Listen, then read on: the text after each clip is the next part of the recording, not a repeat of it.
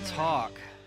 Hello and welcome to Grow Up and Talk. This is Alex, and I am a pastor at Messiah Lutheran Church, and we believe that eternities are changed when Jesus followers grow up in their faith, and one of the best ways to do this is by reading God's Word, the Bible, and talking about it, having conversations, and asking questions, and even addressing some of the hard questions. What we're using to go through God's Word and talk about it is this 3-year Bible reading plan that's been put together by some members at Messiah Lutheran Church. Welcome to the show. Whether you are a part of Messiah Lutheran Church or not, we are glad that you are here and listening to us. And today on the show, we have Rick Pfaff. Rick, welcome to the show. Tell us a little bit about yourself. All right. Well, thanks for the welcome, and it's good to be with you, Alex. I was born and raised in St. Louis, Missouri, and when I was junior high school age, I moved to Minnesota, and there I went to junior high school, and college. And during that tenure, I met my eventual wife, Kim. We've been married for 42 years and have 3 sons that are all married. We have 2 grandkids and 1 on the way. So that's a blessing from God. Nice. But after graduating from college, I went to the seminary in St. Louis, Concordia Seminary, and became an ordained pastor in 1983.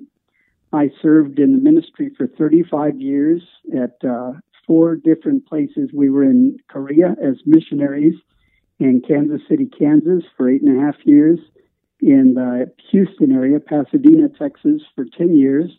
And then I finished my ministry, had the privilege of serving as a senior pastor right here at Messiah in Bernie to round out my 35 years of ministry. And right after retirement in October of 2018, I started working part-time for the Texas district of the Lutheran Church Missouri Synod as a mission support specialist. So I basically oversee all of the mission funding for our Texas district. Nice. So basically, you're like a special forces agent for the Texas district missions. That even sounds better than my job description. Yes. Just say, I'm special forces for the missions of Texas. Very good. What I really tell people is I love my job because I get to give out a couple $1 million, but I'm not responsible for raising it. That is very amusing. That would be fun. So yep, it cool. is. Awesome. Well, thanks for letting us kind of get an inside scoop into your background and who you are. If you could just give us a summary of our readings today, which are 1 Samuel 25 through chapter 31. So we're ending 1 Samuel, and these are the readings, by the way, for August 1st through 7th. We will have some episodes probably later on, that little mini episodes covering the Psalms. But for today, we'll just focus on 1 Samuel 25 to 31. So, Rick, can you tell us what's going on here? Yes. Well, in previous podcasts, you'll hear how David was anointed by Samuel to be the next king, but Saul is still the king in the interim. And so a number of things happen between Saul and David in those ensuing chapters. And so when we get to this week's readings, starting with chapter 25, David is, he's a soldier basically. He is not the king yet, but he is a man of responsibility, and he has hundreds, even thousands of men that follow him as he goes from place to place. And in chapter 25, David decides that he is going to go down to the desert of Maon, and there was a man who was very wealthy. His name was Nabal. And Nabal had a lot of sheep, as did David and his men. And so basically they just kind of watched out for each other and protected each other, and they had a good relationship with one another. But when David tried to make an overture toward Nabal to kind of, just forge a relationship, Nabal basically said, no way. And he wanted he wanted to fight, is the bottom line. And so when Nabal's wife Abigail heard about this, she sent some gifts to David to try to smooth the waters and calm things down between Nabal and David, because David at that point was rather angry and ready to take revenge and so forth. And so Abigail was successful in that. And David basically took a step back, and he even said to Abigail, this is in verse 32 of chapter 25, "Praise be to the Lord, the God of Israel, who has sent you today to meet you.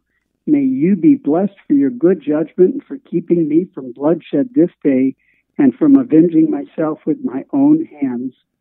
And we find this out later on, but later down the road, David actually marries Abigail after Nabal dies. And so that in a nutshell is chapter 25. So you want me to just move on to through each chapter? Just briefly, chapter 26, 27, just kind of get to the end, Exactly. All right. Well, as I mentioned, David had been anointed as the next king, but Saul was still the king at this time. And Saul really was jealous of David, and that appears earlier in chapter 18 of 1 Samuel. And that just kind of keeps boiling up over and over again. And so in chapter 24, David actually spares Saul's life when he has an opportunity to kill him. Well, now in chapter 26, there's pretty much a repeat of that. Saul is hiding out with his men in a cave, and he's sound asleep, and David and his men sneak in, and they take a spear and a water jug from right next to David's head. Saul's head. Yeah. And they escape with it, and then the next day, David basically says to Saul's main guard, "Hey, what's wrong with you? Are you guys always sleeping? We could have easily taken the life of the king." And the reason David did this a couple times is he knew that Saul initially was ordained or was commissioned by God to be the first king. And he said, who am I to take, over that authority, even though David himself had been anointed as the next king. So he respected that office by not taking Saul's life. In chapter 27, David goes and lives among the Philistines, or some people pronounce it Philistines, but he did that because Saul was still pursuing him, and he thought, well, I can go into the land of the Philistines and maybe get away from Saul for a little bit. The irony here is, of course, David was the one who had defeated the giant Goliath, who was a Philistine, and the Philistines basically became subjects of, or not, maybe not slaves, but subjects of King Saul and David and Israel at that time. And so he just kind of hangs out in Philistia for a while to get away from Saul. Then in chapter 28, Saul is wanting to inquire about David, and also he wants to get some information from the prophet Samuel. And this is rather ironic, but in the beginning of our readings in chapter 25, I failed to mention this. In one verse, it says, Samuel died, and all of Israel assembled, mourned for him, and they buried him at his home in Ramah.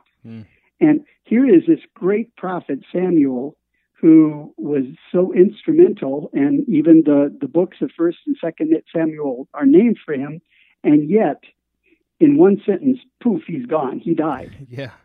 Well, in chapter 28, Saul wants to inquire of him, so he goes to a witch, or basically a seer, a medium, in Endor, a place called Endor, and he asks for the witch of Endor to summon Samuel's spirit. And what's interesting is Saul himself had made a law that all spiritists and mediums were not supposed to do this. They were outlawed, basically. Yeah. So the woman was very leery. Nevertheless, at Saul's insistence, she went ahead and conjured up Samuel, and Samuel appeared to Saul. And I think it's rather interesting, and this is a side note, but if you're a fan of the old Bewitched TV program, you remember the name of Samantha's mother? Endora. Oh, there you go. I didn't. I mean, I know what Bewitched is. All right, so everyone who's listening, I'm not that uncultured. All right, but right, yeah. But her mother, that's Endora. Interesting. Yeah. Obviously, that name initially, or originally at least, came from a biblical image of the witch of Endor, and nice. So that was kind of funny. Grow up and talk and trivia with Rick Pfaff. There you go. You got to throw in some trivia. So, all right, and then what happens after that? Well, moving on to chapter 29, a guy named Achish sends David back to Ziklag. I know these are names. There's so many Bible names of places and names that sound foreign to our ears, and so a lot of times, it's so easy to kind of lose track of who's who as you read through, especially some of these Old Testament books. But basically, the Philistines had gathered their forces, and as they were doing so, David was marching at the rear with this guy named Achish and his troops and so forth. And so he sends him kind of ahead. And there was a saying about David: Saul has slain his thousands, David his tens of thousands. Yeah. And so that was the reputation David had, not just that Saul was jealous of, but that other nations were aware of. And so they would try to forge alliances with David, knowing that if David was on your side, the chances are the Lord was going to be on your side, because David was considered a man after God's own heart. Right.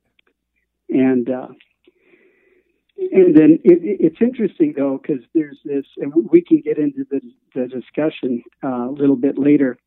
But as you look at these chapters, one time David goes and attacks and kills everybody. The next time he goes and he spares everybody. And we look at those situations, and there doesn't seem to be any rhyme or reason to it. But again, looking at the historical background of when this happened, why it happened, there's usually a reason for those things. It's not. On the surface, it seems just capricious, and it depends what side of bed he got out of that morning, whether he's in a good mood or a bad mood. But all right, everybody. That's really not the case. David woke up on the wrong side of the bed today. Everyone hide in your caves. Well, and in chapter 8, he destroys the Amalekites. When he reached Ziklag, where the other guy sent him, David and his men found the city.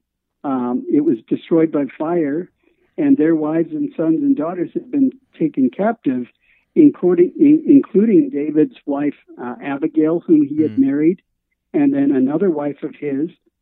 And he was distressed because of this. And so to rescue all of his people, his wives, the children, and all of the sheep and animals that were stolen, they killed all of the Amalekites and basically got back the captives that had been taken. And so that's what happens in chapter 30.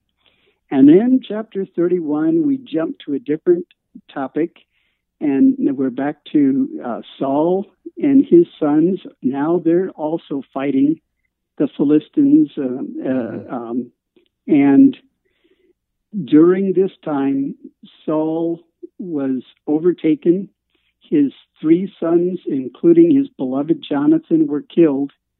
And at this time, Saul, it was a tragedy, especially in that day, to die at the hand of your enemy. Okay. So Saul said to his armor bearer, "Draw your sword and run it through me, so that these enemies don't run me through and abuse me. In other words, stab me to death and then make play of me." But the armor bearer was unable to do that. And so in dramatic fashion, and was often the case in ancient times, Saul literally fell on his sword and died that day, along with his 3 sons and his armor bearer. They all died that same day. And then it concludes, when the Philistines came to strip the dead, they found Saul and his 3 sons fallen. They cut off his head, stripped off his armor, and sent messengers throughout the land to proclaim the news of the victory, basically. But then the very last thing is some of the men came and they found the bones of Saul, and so they took the bones and they went and buried them properly, even though he had been killed and burned.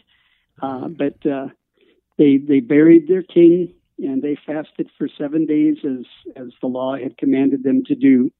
And so 1 Samuel basically concludes the reign of Saul and sets the stage for David's reign starting in 2 Samuel.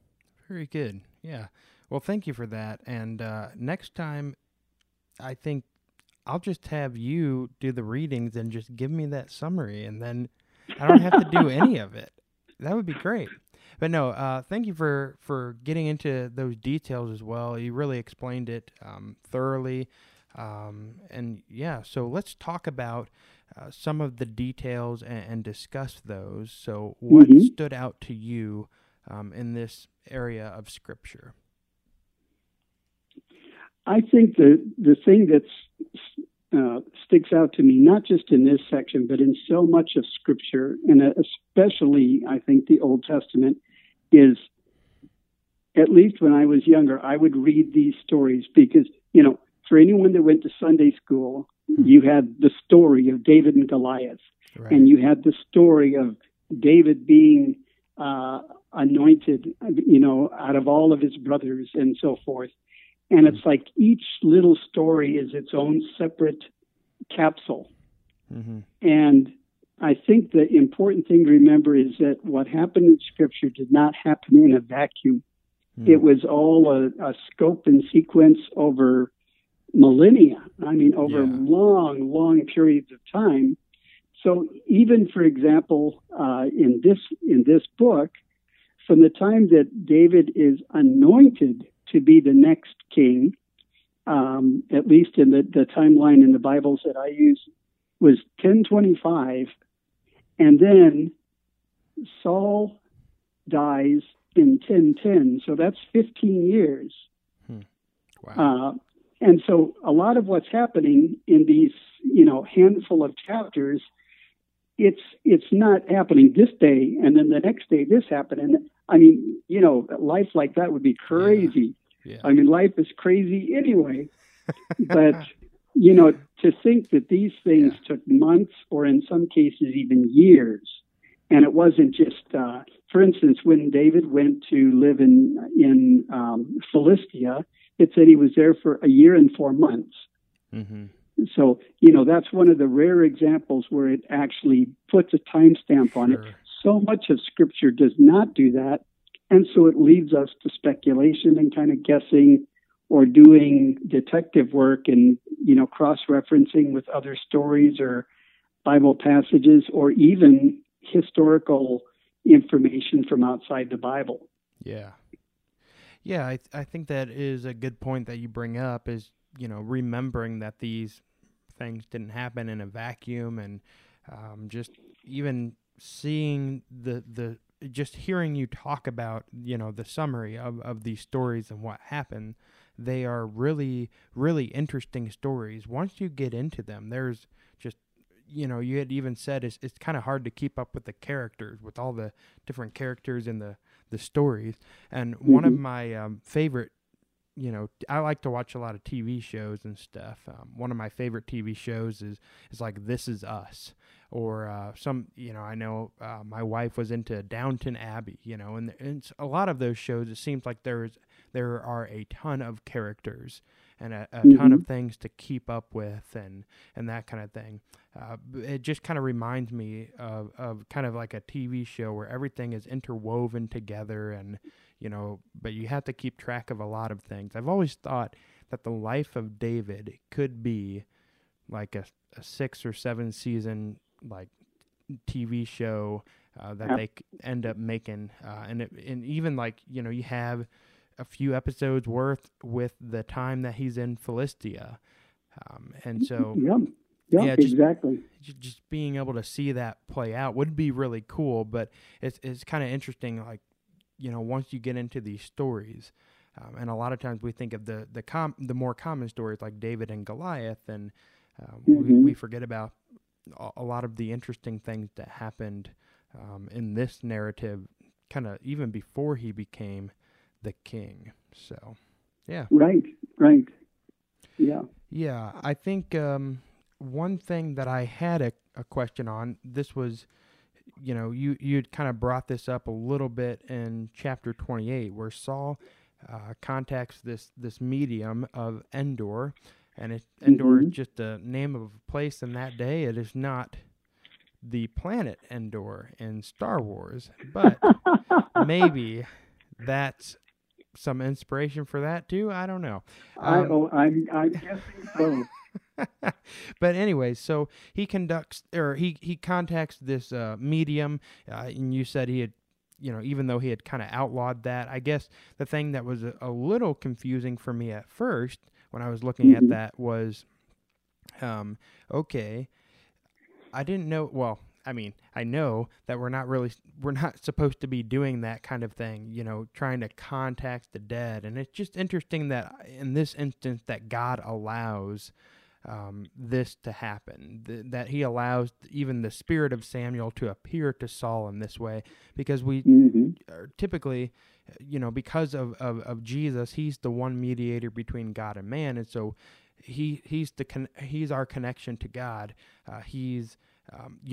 We pray to God directly. We don't, pray to other, saints or other spirits. We pray directly to God because of what Christ has done for us. And but here it's really interesting that God allows Samuel to appear and speak into Saul's life, even though that's not what we're supposed to be doing. I guess, you see what I'm saying? Like, sometimes I think that can, like, this was a little, not necessarily confusing for me, because in the end I'm thinking, well, this has happened because God allowed it to happen. But I could certainly see how, it's just interesting that in this instance, Saul is doing something he's really not supposed to be doing. It really goes against how God desires to communicate with people, and yet God allows him to be communicated to in that way. Exactly. But I think there's a lesson that can be learned here too, and that's, in our language today, we say, be careful what you wish for, or what you ask for. And Scripture kind of has a parallel to that, especially in the New Testament book of Romans, that if people insist on a certain thing, God ultimately or eventually gives them over to that thing. Okay. And it's kind of like, okay, this is what you're choosing. I'm going to allow you to have what you're choosing, even though it's not good for you.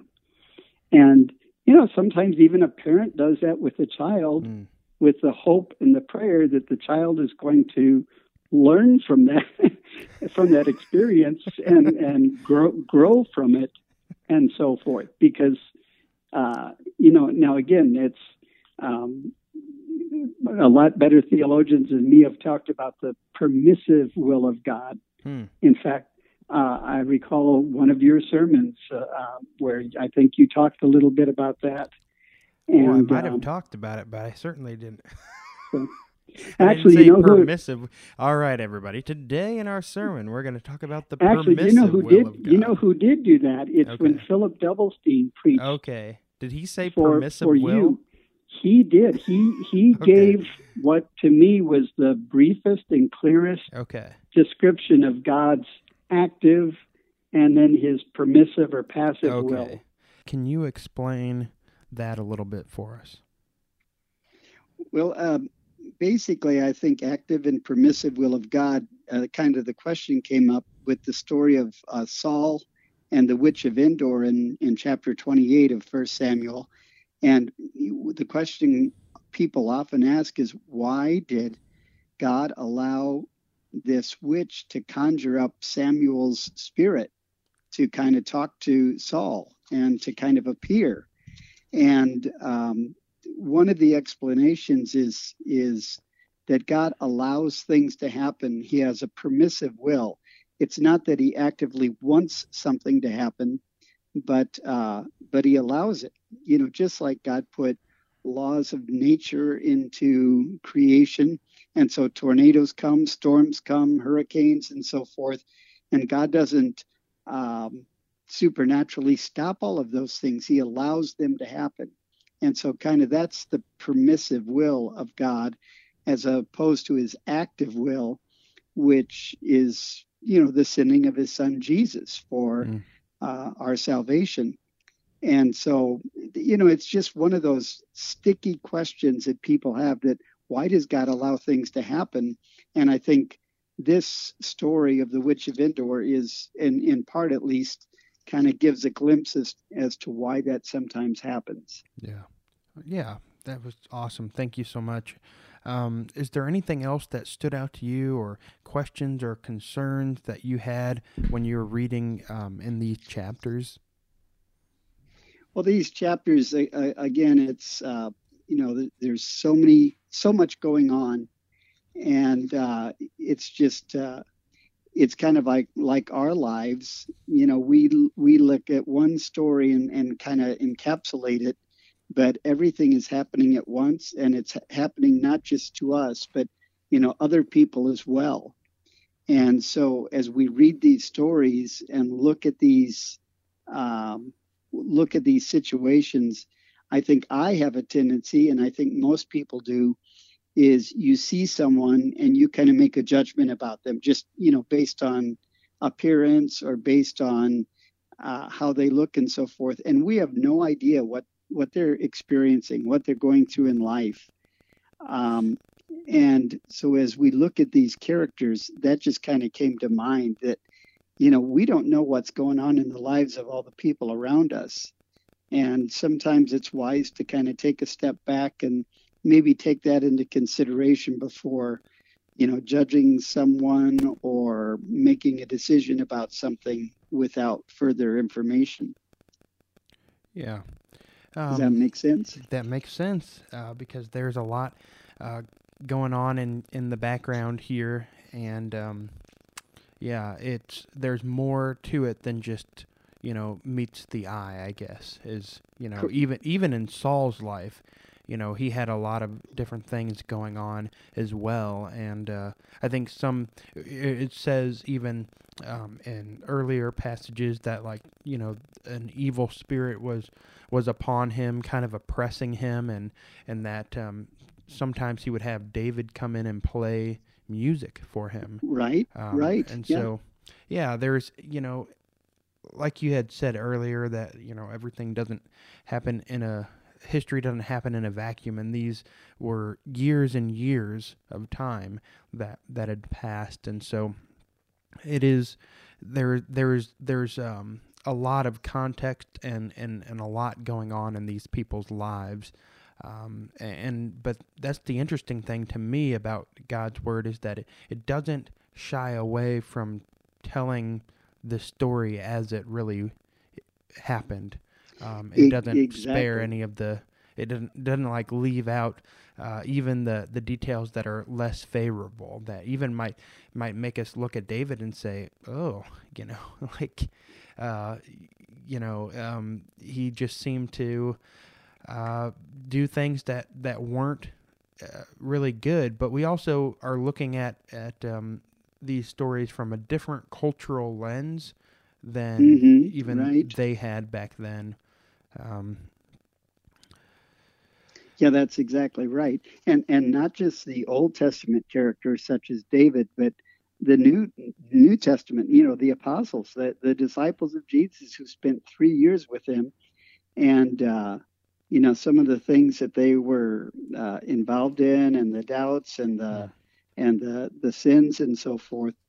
But once again, that just lends itself to the truth of Scripture that we cannot save ourselves. That these are just examples of how fallen and sinful we are, and how much and how desperately we need Jesus, who was the only one who could keep the law and who could follow God's will and make it possible for us to be saved. Right. And again, it's through that understanding of who we are in Jesus that God can say of David, for instance, that he was a man after God's own heart. Even though he was, as you just indicated, a terrible sinner. He was an adulterer and a murderer and so forth. Yeah, I always like to remember that. Remember how God called David a man after his own heart. And, even the one of my favorite Psalms is the Psalm 51, which is the one that he wrote after he had been called out on his sin of adultery with Bathsheba. And, right. So that's a really good reminder. And listeners, what Rick has just done is he's pointed to Jesus, which is always a great thing to do when reading any passage of Scripture, because the Old Testament points to Jesus and the New Testament kind of points back to him, and he continues to work in our lives today. So speaking of that hope that we have, what gives you hope? You kind of mentioned some of it already, but what gives you hope when you're looking at these stories? I was really struck by one verse in particular that, again, no matter how many times you read the Bible, every time you read something new jumps out, or, it might be because you're in a different place in life as a student or a parent or even a grandparent, or you're struggling with a certain sin or illness. And when you're reading it, different things just come to the forefront. What jumped out to me this time was in chapter 30, verse 6. It reads, David was greatly distressed because the men were talking of stoning him. Each one was bitter in spirit because of his sons and daughters, but David found strength in the Lord his God. And that just kind of summarizes David's life. All the Psalms that he wrote, and you just mentioned one of those, where he laments and he cries out to the Lord, how long? And yet in every psalm, he comes to the point where, but I will trust in you. I will turn to the Lord. And I think that's where, for me, the hope comes from, is in the midst of all of the things that we go through, even when someone's literally seeking our life, our strength comes from the Lord, our God.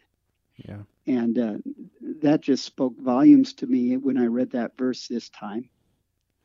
Yeah, I like that. And it kind of, I think that's sort of a theme verse for this section of Scripture is how David found strength in the Lord his God, even in the chapters before this with Saul pursuing him.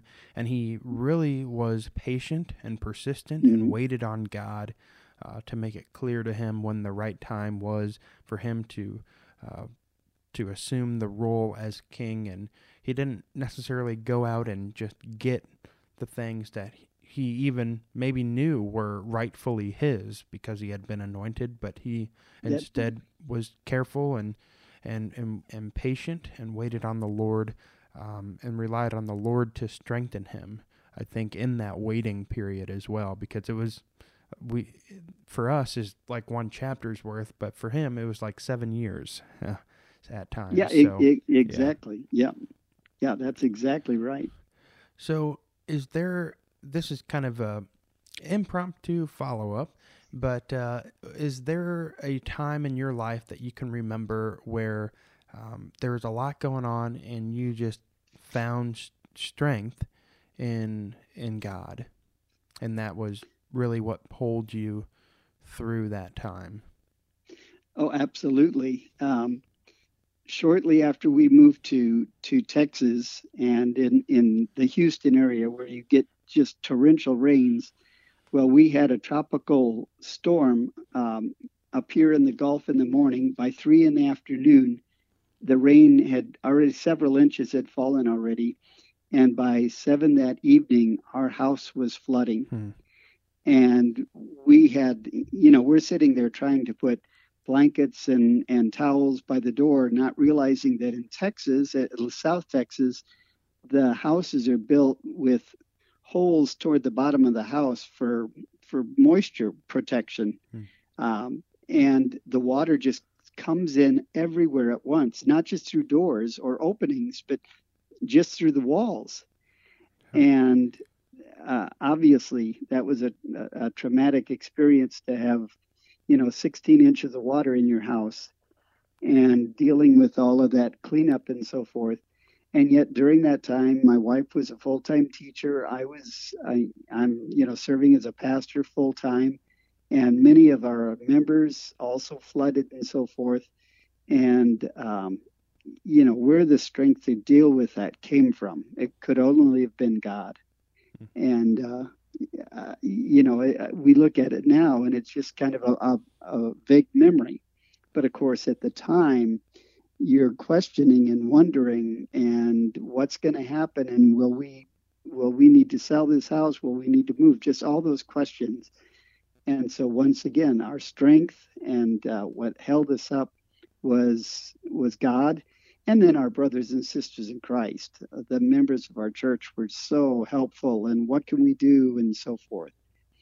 And so that was probably the most clear example in my life. Yeah, awesome.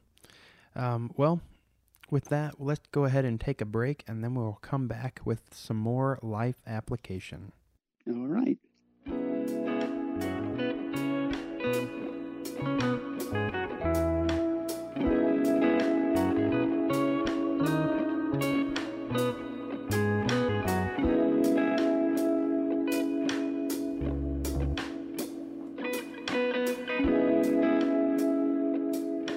All right, welcome back to Grow Up and Talk after a short brain break.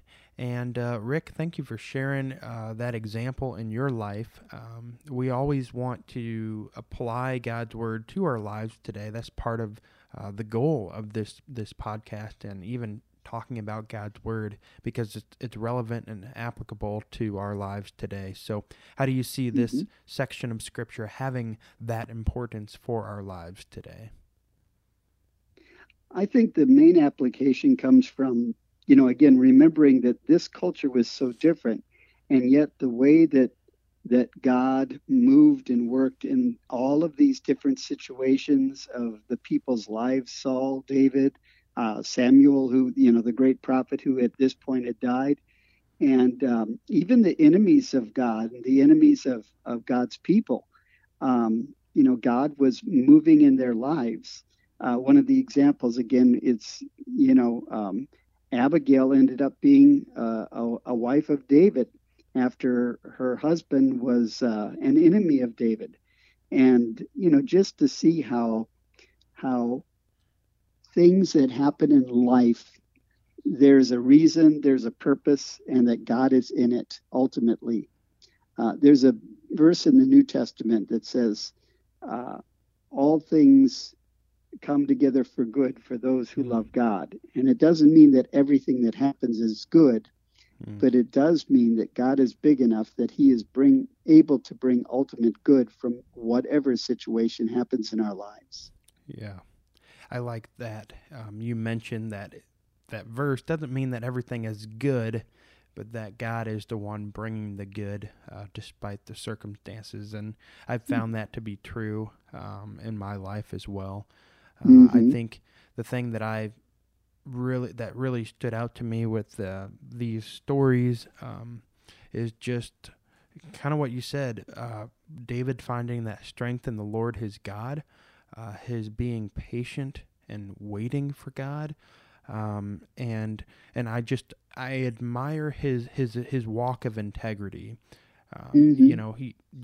David, he was a sinner, and we kind of pick on those stories a lot because I think in our society and just in humanity, we like narratives of rising and falling sometimes, and we're like, oh yeah, that was the fall of the great athlete or the great king, but really, especially in these early years of David, he really walked a walk of integrity, especially as he had opportunities to really just take over. He could have killed Saul. He could have done all these things that were probably culturally acceptable for that time, that would have been seen to be right and okay for him to do.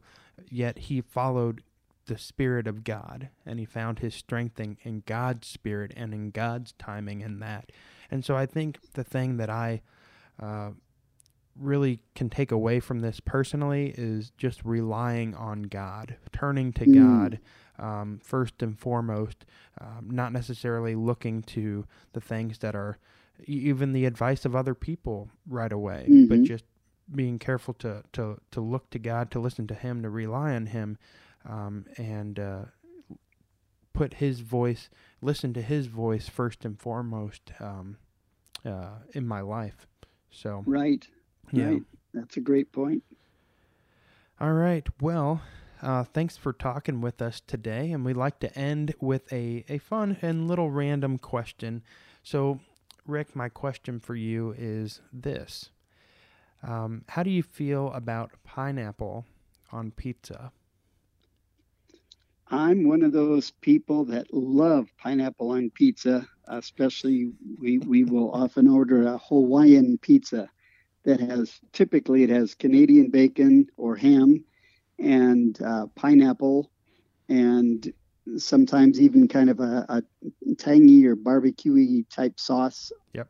Rather than just the traditional tomato sauce. And I think just the sweet with the kind of salty is a good mix. It's a good combination. So I like it. I agree, and I think it tastes great. And I'm wondering if you've ever been to Hawaii before. I have not. I've been to most of the states in the contiguous states, and even got to Alaska just a couple of years ago. But that's on our bucket list. Have not made it yet. Gotcha. To Hawaii. I went to Hawaii one time. I was on a family vacation. And actually, you kind of talk about tropical storms. This wasn't a tropical storm, but it was one of the worst storms that I think we were on Oahu. And the locals, the next day, my family was at McDonald's early in the morning getting something. And they said the locals were telling them that this was one of the worst storms that they had ever seen on their island. And we were the ones driving through it to get to our rental house from the airport in these rental cars. So, oh, wow. it was wild. And at that time, it was just like the lightning would strike, and then you'd actually get a view of like the ocean and everything, and all the trees bending and everything. It was wild. I was like, "Oh, it sounds like it." God, are you trying to say something here? But yeah. Anyways, and actually, there was a point where we had to drive through there was some water over this, area of road, and we had to, go, and my dad was like, I don't know what to do, and he just went for it, and so it was right. Wild. Well, he wasn't going to go for it, but then there was like a truck that went through and just like made it, and so he's like, okay, maybe we can make it, and I was just like, oh Lord, please send your holy angels to push our car up here. And it was wild. It was that was an interesting like first night experience in Hawaii. But I bet. Yeah, but the rest of that vacation was really awesome. I do wonder if they have Hawaiian pizza in Hawaii. Is it really something that's a part of Hawaii, or is it just called Hawaiian? Exactly, because in so many cases, Chinese food is not in China and Japanese Yeah. food is not in Japan. It's the American version. Yeah. Well, we Americans, we have to put our stamp on everything, I guess. And Exactly. but hey, Hawaiian pizza, we're fans. So You got it. well, listeners, thanks for tuning in. If you find this podcast helpful, feel free to subscribe to the podcast if you haven't already. We would love if you share this with other people so they can be impacted by this podcast as well, and we can go on this journey for spiritual maturity together, growing up and talking about God's Word. And also, if you have any questions, comments, feedback, you can email them to growupandtalkpodcast@gmail.com. Rick, it's been a pleasure. Well, thanks so much for the invitation. I enjoyed it very much. Yep. All righty. Well, we will talk with you next time. Peace. All right. God bless. Take care.